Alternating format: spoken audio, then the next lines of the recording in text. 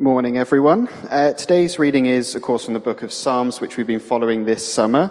We're going to read from Psalm 51, and I believe the words would appear behind me for you to follow along, or do feel free to do that in your Bibles or on any apps on your phones as well. So, Psalm 51. Have mercy on me, O God, because of your unfailing love, because of your great compassion. Blot out the stain of my sins. Wash me clean from my guilt. Purify me from my sin. For I recognize my rebellion, it haunts me day and night. Against you and you alone have I sinned. I have done what is evil in your sight. You will be proved right in what you say, and your judgment against me is just. For I was born a sinner, yes, from the moment my mother conceived me. But you desire honesty from the womb, teaching me wisdom even there. Purify me from my sins, and I will be clean. Wash me, and I will be whiter than snow. Oh, give me back my joy again. You have broken me. Now let me rejoice. Don't keep looking at my sins. Remove the stain of my guilt. Create in me a clean heart, O God. Renew a loyal spirit within me. Do not banish me from your presence, and don't take your Holy Spirit from me. Restore to me the joy of your salvation, and make me willing to obey you. Then I will teach your ways to rebels, and they will return to you. Forgive me for shedding blood, O God who saves. Then I will joyfully sing of your forgiveness. Unseal my lips, O Lord, that my mouth may praise you. You do not desire a sacrifice, or I would offer one. You do not want a burnt offering. The sacrifice you desire is a broken spirit. You will not reject a broken and repentant heart, O God. Look with your favor on Zion and help her. Rebuild the walls of Jerusalem. Then you will be pleased with sacrifices offered in the right spirit, with burnt offerings and whole burnt offerings. Then bulls will again be sacrificed on your altar. Amen. Hello, everybody. It's good to be back. We had a very good time on our holidays in Albania. And we enjoyed the heat as much as you enjoyed it here. So it's good. How many of you have been on a turbulence on an airplane?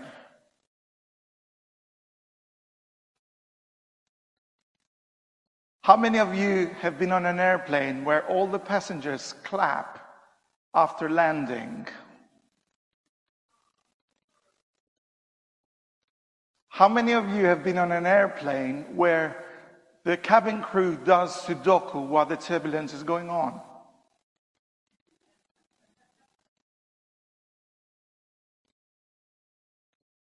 Sudoku. Yeah. So when we came on our way back, we had terrible turbulence, and it lasted for an hour, and different people were experiencing different things.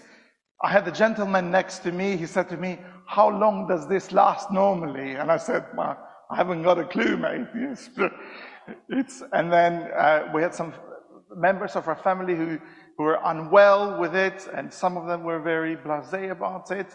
And then in the end, we spoke to the cabin crew, and she was really, "Oh, it's okay. It's been turbulences all week," she said, "because of the storms, and it gives us a time to do crosswords and Sudoku in the back." So she was honest. Thanks for flying with British Airways. But we all come at this kind of experiences in a different angle. And if I was good at songwriting, I would have been able to distill these different experiences in a song. And I don't have that skill. But I know some people who have got an amazing skill of writing their life experiences and distilling them into 3-4 stanzas. In our family in Albania, we've got an aunt. She's got a song for every life event. She puts it in a song all of a sudden. And this is it. And I think when we come to the book of Psalms, this is kind of the experience that actually there are different things that are going on in the life of the songwriter. And they take then that initiative, they take that prompt to be distilling it So then it's marking their lives, but also it's a great legacy for us. Now, if you read Psalm 51, the background of Psalm 51 is a tough background. We've got David, who's really messed up. He's messed up in a way that he's really run away from God. He's stolen somebody else's wife, and to make things a little bit worse, he's killed her husband. And in the meantime, he's just running away from God. And it takes the guts of a prophet to go and confront David. And the way Nathan, 2 Samuel chapter 11, Nathan goes to David, and can you imagine going in the presence of the king, who is at the height, he's really at the pinnacle of his kingship, really. And he goes, "You've sinned, you've messed up, turn to God." So that's what Nathan does. And out of that experience, it's interesting how David does not find excuses of how to work himself around it, of what he has done. But he says, no, I've done it. I've messed up. And here we've got Psalm 51. So this is a song of asking for forgiveness to God, but is also a song of acknowledging that restoration that only God can provide. So he starts the psalm, "Have mercy on me, O God, because of your unfailing love. Have mercy on me, O Lord, because of your great compassion." A great place to start the song. It's not starting with himself, he's starting with who God is. Unfailing love. I have messed up. Your love is unfailing. I have messed up, but you are still full of compassion. Here we've got a song where David realizes that actually there is no other human solution to his shortcomings. It's only a God solution. And he needs to come. He needs to return. He needs to experience God in that special way. Why? Because God is full of love. He's full of compassion. He's merciful. He is just. So he is depending himself, not on what he has achieved as a top-notch king. He's just depending himself on who God is. Why? Because he's been confronted by God's word to turn to him. And when we sing that song, "Your love never gives up on me," it's a very powerful statement to say. But it is true. It is true, because in one sense, we are just declaring that God has got a love that is unfailing. It's an invitation for us to depend on him. So yes, there is this kind of way that the psalmist is declaring himself that actually he is on route to forgiveness and restoration. He's going to repent. He's going to turn away, but also he's going to pray his socks off for what he has done. And in Psalm 51, we see a five-fold prayer of the psalmist. And I want you to help me with this, actually. If we read verse 1, what is the psalmist asking God here?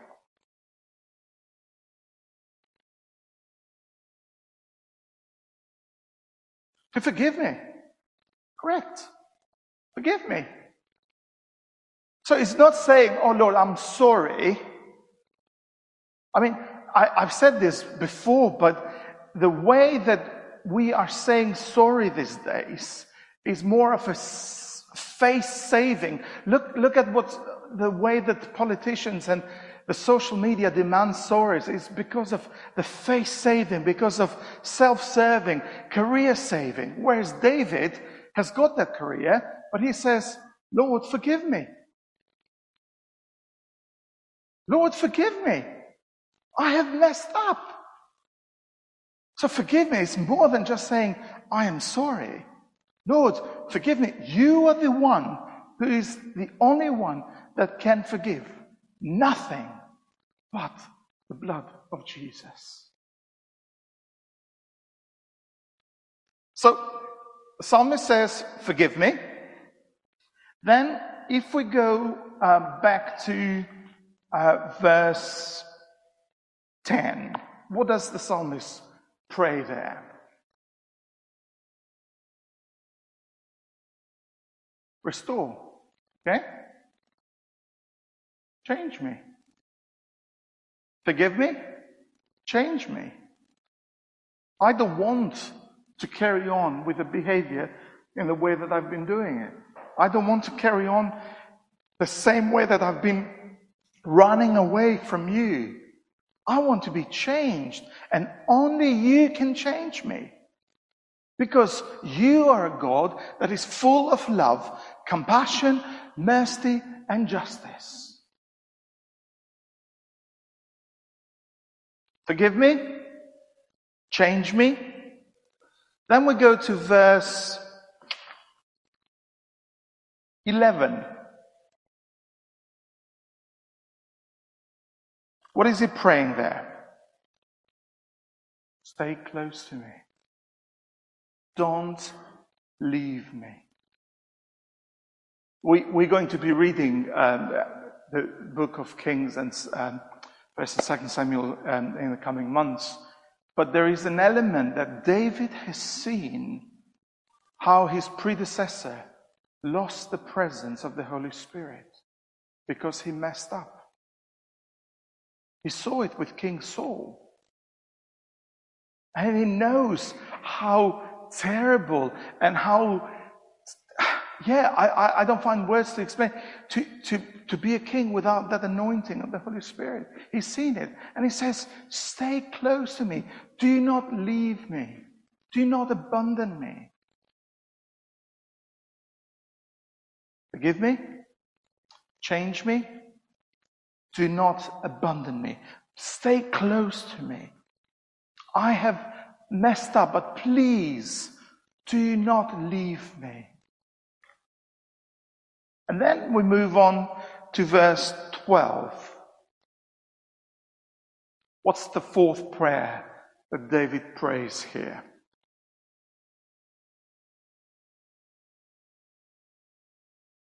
Restore unto me the joy of my salvation. That's the fifth prayer. Great. No, we're on the right track. Restore. Put back the good place. Find the things that you've given me, that I may find them afresh. Restore unto me the joy of my salvation. I always remember that when I became a Christian, the first year, I was so up for sharing with people about the love of Jesus.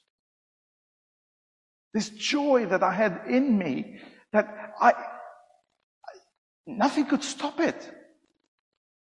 I was called all sorts of names at school because nothing could stop the joy that I knew Jesus and I wanted others to know him. And that's my prayer. Restore the joy unto me today.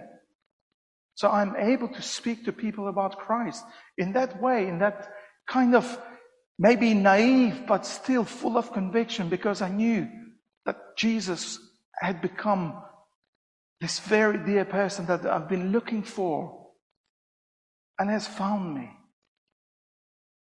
Restore unto me the joy of my salvation.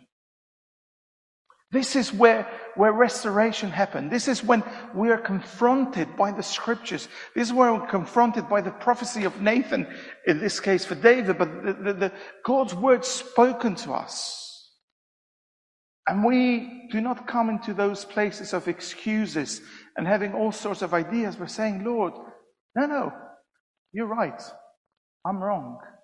And I want more of you. I want to know you more. I mean, that's what Paul says, that I may know him, as if Paul had not experienced him.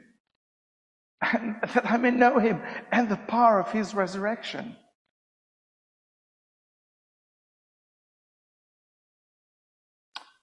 Forgive me, change me, don't abandon me, stay close to me, as Ruth said.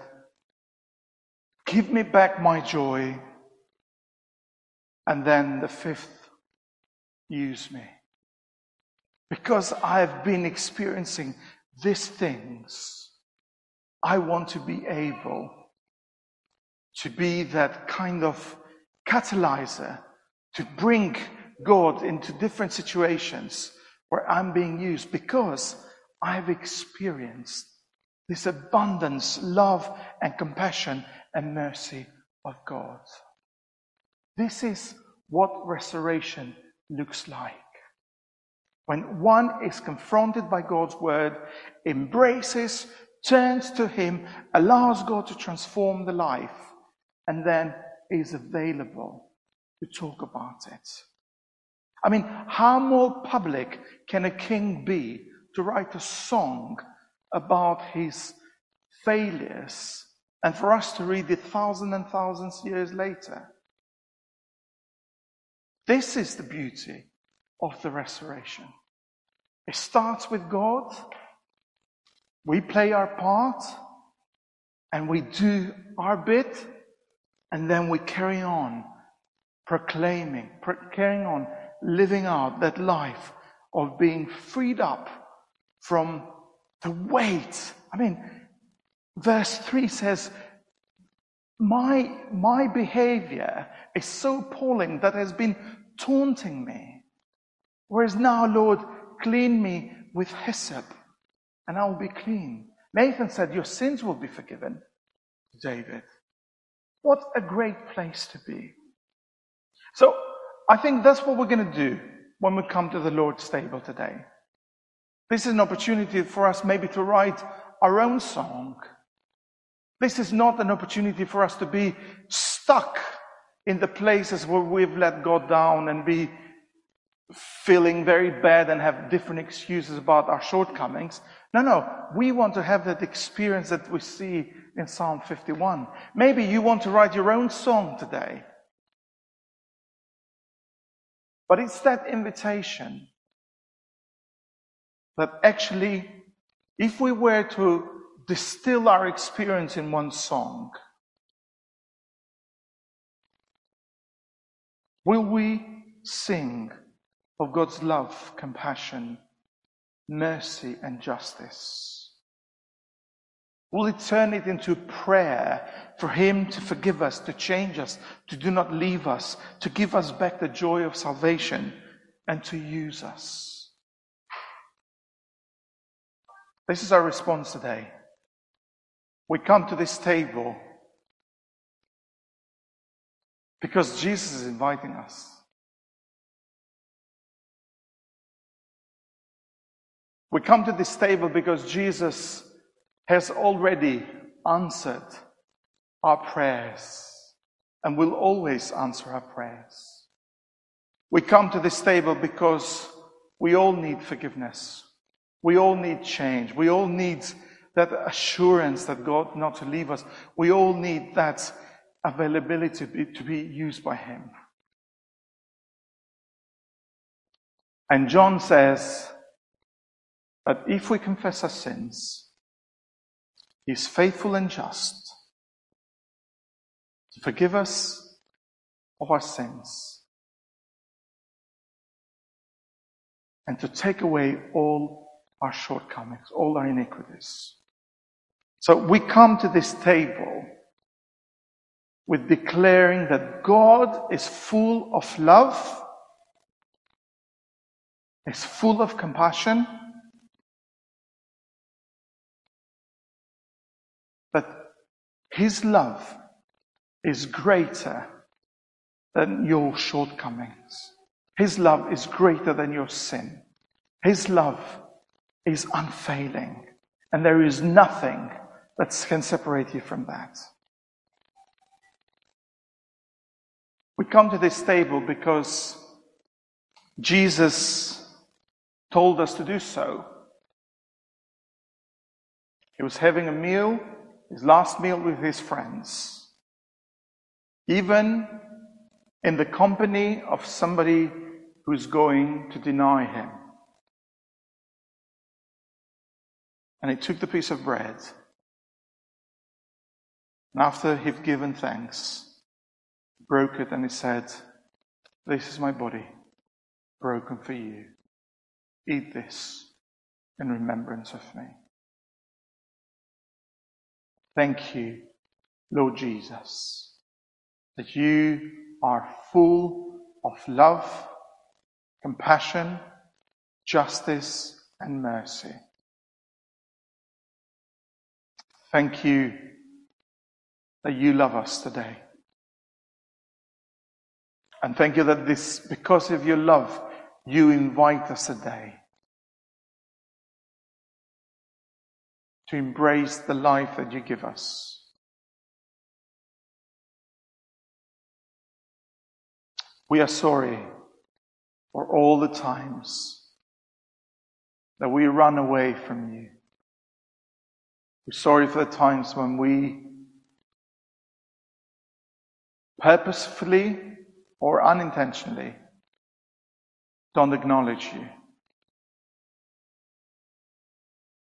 Sorry for the times when we put other things before you.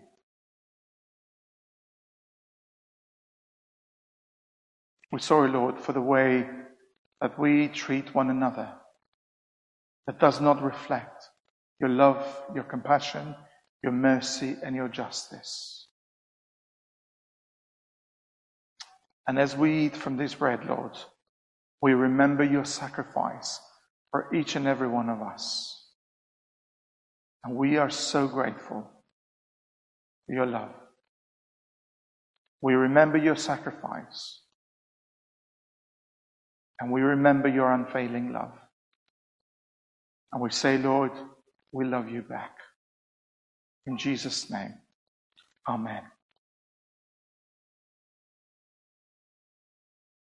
On the same way, Jesus took the cup, and again, in the company of his disciples, even the one that he was going to deny and reject him, he said, "This is the cup of the promises that were made long, long time ago, and they are fulfilled in me today.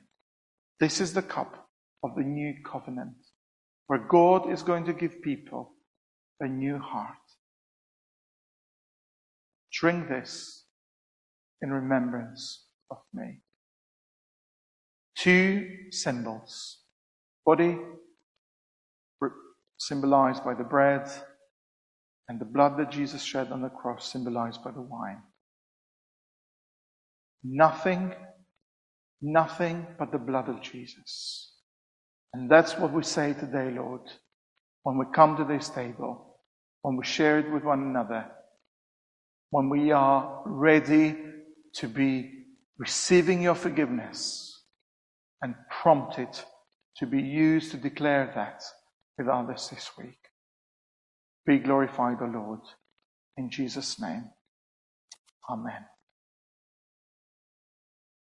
So, we're going to have two people here in the front as the band leads us in some song worship. Use this time perhaps to even use those 5 points of the psalm. Forgive me, change me, do not abandon me. What was the 4th one? Restore me, And the fifth one? Thank you.